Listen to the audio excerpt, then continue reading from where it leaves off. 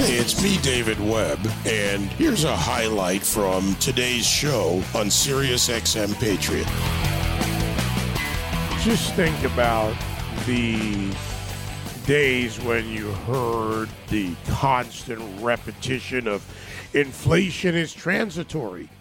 That was Janet Yellen's term, not an economic term, just a way of describing something that you needed to adhere to. When the R word was, and still is, the dirty word, when the FOMC began to meet and raise interest rates, housing mortgage rates from 3% to now north of 6.34% if you're lucky, and so on.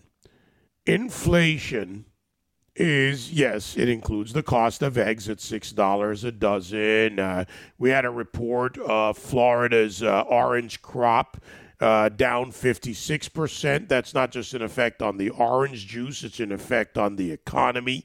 We have the housing market, the greatest driver and effector of GDP across multiple industries, from employment to aggregate to wood, you name it, lumber and more, to building, to concrete industries, you name it. So our economy is holding on, but it's also in turmoil. And in Washington, D.C., who do you trust, or who can you trust when it comes to inflation? The GDP report came out this morning, and the GDP report, which curiously enough took a while to show up in the news items, didn't give a good picture because GDP dropped from last quarter of last year. So where are we really? Ed Butowski, longtime friend, wealth manager, financial advisor, and author, someone who I trust to give me the real information, as I have for, it's been a long, long time, Ed. We start counting in the double-digit years now, plus decades. How are you doing, my friend? I'm doing well. That was a great summary of where things are today, because it is really difficult to know who to trust when it comes to the information out of Washington. Before we talk about inflation, the GDP number, people don't realize, David, that there's a GDP deflator that is calculated, and that's a number that's left up to the Bureau of Labor Statistics. And if they make that number lower, then the GDP rise is higher. And they actually can manipulate that number. So you cannot believe the GDP numbers at all, because that's supposed to be the price index. And they made that number very low for the fourth quarter. That means that the GDP number was higher. So they can manipulate that number as well. And, that manipulation, before you continue, Ed, if I could, that manipulation matters, because manipulation doesn't change the economic picture. It just falsely portrays it. Now, I'm stating the obvious, right? You've known me a long time. I'm Captain Obvious. But how this gets used concerns me. You had the investment meeting by the Fed this week, right? They're talking about how the markets, the structure, businesses are doing. Housing market reports just came out. The mortgage filing report came out yesterday. The Mortgage Bankers Association showing that from last year's end-of-year spike at 27.9%, there was only a 7%, again, manipulating numbers, 7% in the first month of this year. So as we see these things play out, the Fed then makes decisions, which goes to interest rates. February 1st is around the corner, and I believe it's on February 2nd at 2:30 p.m. Typically, that's about when we get the next rate hike. We're going to get another 50 basis points. Now, for everyone listening who says, what does this matter to me? Let's take this to the Chapwood Index approach that you've used for years, and the CPI, because that does matter to every level, from lower economic levels to the wealthy. Yeah. And the Chapwood Index, I created the index because I was so tired of the manipulation of the CPI. And it bothered me that no one had done it city by city. So I created an index where I go in with friends all over the country, and we calculate the real rising cost of living per city, because there's something, I call it taxflation. The taxes that are charged in certain cities have a lot to do with the cost of living increase. It's not the cost of living, it's the increase. And right now, the CPI underestimates about 800 basis points what the real cost of living increase is. So even though we have a really high inflation CPI number, the real number is even higher than that, which is startling for most people. But anybody, can just look at their electric bill, look at their gas bill, look at their Starbucks, look at every little thing that they spend money on. And if you believe that your cost of living increase is only 6.5%, you're absolutely living in la la land. So I don't know, it's kind of a bigger question that I think we could explain in 3 hours, but what's maybe a focal point where people need to pay attention more than others? I gave examples, right? The things people are used to, the price of eggs, the price of bread, eggflation, which Tracy Burns and I talked about for months and months now, is a name and a term they use. She said this is what she pays attention. This is what Americans are paying attention to. But then you go to manufacturing, you go to energy costs, you go to so many other parts. You got a 49% increase in heating oil in the colder parts of the country. I mean, this is real world for Americans out there, and lower income people, lower income earners in America can't afford those percentage change. No, they can't, and they're being asked, to continue to be good consumers, but you have credit card levels that are up to the highest level that they've been at. And you have interest rates on credit cards, hovering around 19%. So the combination of people making less money because when you take the amount of money that they get in terms of raises, plus you subtract out, I should say, the cost of living increase, these people are losing. There's been 21 months in a row where you lost purchasing power based on what you made. And then people are going out and using their credit cards and getting in trouble there. So you have a recipe for a real disaster for most people. And, what do you look at? I mean, rents are a big part of the CPI, which and housing costs is a big part of it. But I would look at, your food and your energy, which oftentimes they try to say that that's not part of core inflation. Which is kind of crazy because that's what we use every single day. But, everybody has to figure out exactly what their cost of living increase is. And most people are going to be very discouraged by it. But it then brings up a very interesting point that you made, David, and is that people who are middle income and lower income, they tend to get their increases in their salaries based on the CPI.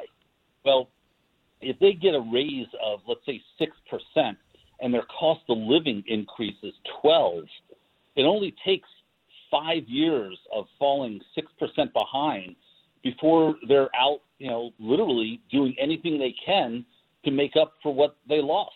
So they're down 30%, and these people are paying their taxes, they're doing everything right, and eventually everyone reaches a threshold of pain, and then they reach out for help one way or the other, or sadly they'll commit crimes. And to me, this is, what I would love to do a 60-minute segment on, is the manipulation of the CPI and the ripple effect it has on everybody. Yeah, I mean, people are often, I don't know if the term's forced or, they make bad decisions. And, when you say crimes, it doesn't even have to be a robbery, as some people think. It can be financial crime. It can be other things that they do that ends up harming them even more. Ed Butowski, my guest. I think a lot of people know you by now, although we haven't been as frequent as usual. But, in these times, Ed, people need an understanding of what Washington isn't understanding. So let's go directly to that. And, with rare exception in Washington, D.C., I would say in the House of Representatives or in the Senate, I don't trust most of these politicians to have a good enough understanding of economics because they don't have the background or the experience. They may have staffers, they may have others they reach out to, but they're making decisions, not just the White House, that affect us every day. Yeah, they do, and you know, I don't know what these politicians are thinking, because if they act as though, and they say that they're there to represent the people, then they should be looking at what affects the people the most. And, you know, when we print more money, that's inflationary. And I do believe inflation, the broad-based number, is coming down, and I do believe that's going to continue to come down because we're raising interest rates. You know, you said 50 basis points. I think it's probably going to be closer to 25 basis points. But regardless, it's going to continue increasing 25 basis points for the next number of meetings. But they're not taking care of people. If they go back and really look at, you know, how their policies are impacting people's lives, they're not making people's lives any better at all. They're making them significantly worse. And you know, I don't know what the answer is other than identifying that there's a huge problem. Yeah, well, if they would even admit they have a problem, you know, when I look at the various things, and we see this every morning. Anyone can see this in the, you know, the markets, the various aspects of it, whether it's housing, durable goods numbers, manufacturing indices, the Philadelphia Fed. They are not presenting a good picture going forward on the index of manufacturing, consumer sentiment. I mean, this is real. Now, other real thing, Ed, today is big layoffs, or at least numbers of layoffs increasing, some of them big. While Amazon was about 18,000, you have the tech sector and the financial sector. You have other work, you know, all across the board. These layoffs are coming out right now. And look, I get it. People watch the quirky video of the Google employee on TikTok crying over losing her job after putting out the video of her life at Google with massages. And by the way, a lot of their layoffs were actual masseuses at Google. Don't even get me started on that. We don't get masseuses at Sirius, so I'm a little jealous there. But this is real, and thousands of Americans today, tens of thousands, don't have a job. Yeah, and the unemployment rate is low, which I don't understand how the unemployment rate could be so low, because and you know, that number is going to go higher as there's more layoffs, and people are preparing for what they think is going to be a recession. I'm not in the camp that we're going to have a recession, by the way. I think we're just going to have slow growth, but a lot of companies have overhired, and they're trying to get more fiscally responsible because they have to make earnings, and they're not going to be getting it by selling more widgets, whatever it is. Like Amazon, you know, has forecasted that they're not going to be selling as much. So one way to make their numbers is to reduce the number of employees, and IBM the same. And so everyone's preparing because they answer to one person, and that is their shareholder. And you know, sadly, that's the way it is, and they're going to be cutting employment because employment costs are really, really high. I mean, just think about insurance for an employee. I mean, you know, that alone. I mean, I have a small business, and you know, it costs me $8,000 a year to you know, have insurance for an employee.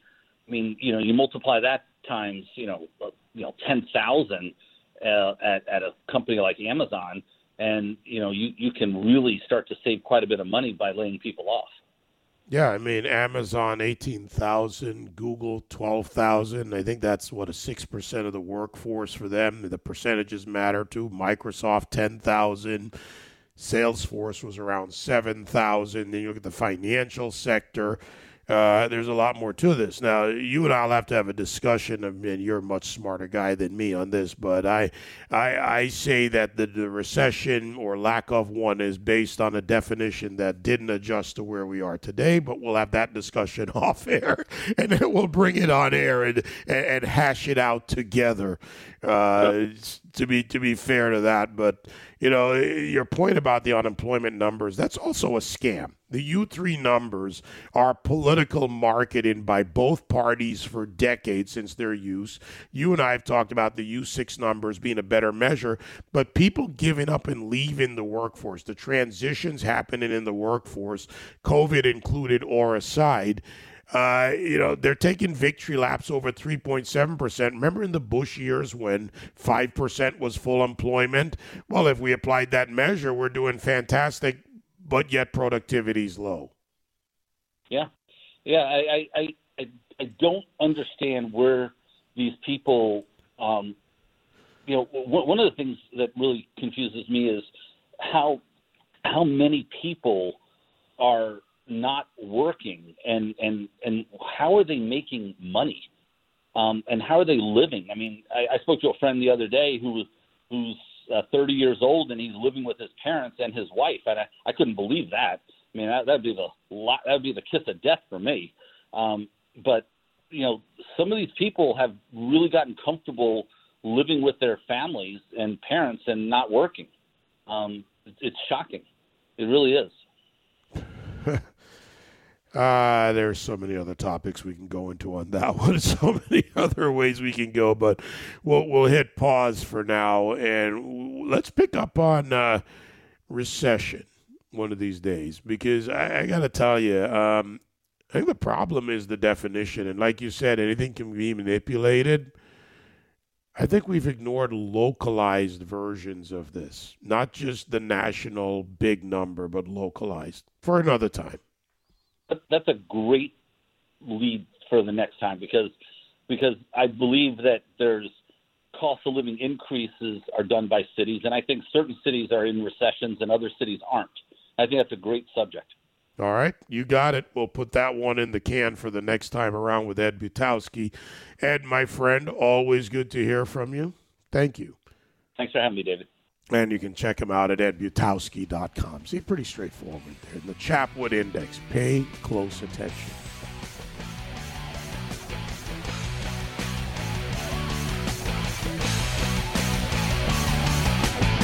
You can join me live on The David Webb Show Monday to Friday, 9 to noon East on SiriusXM Patriot 125.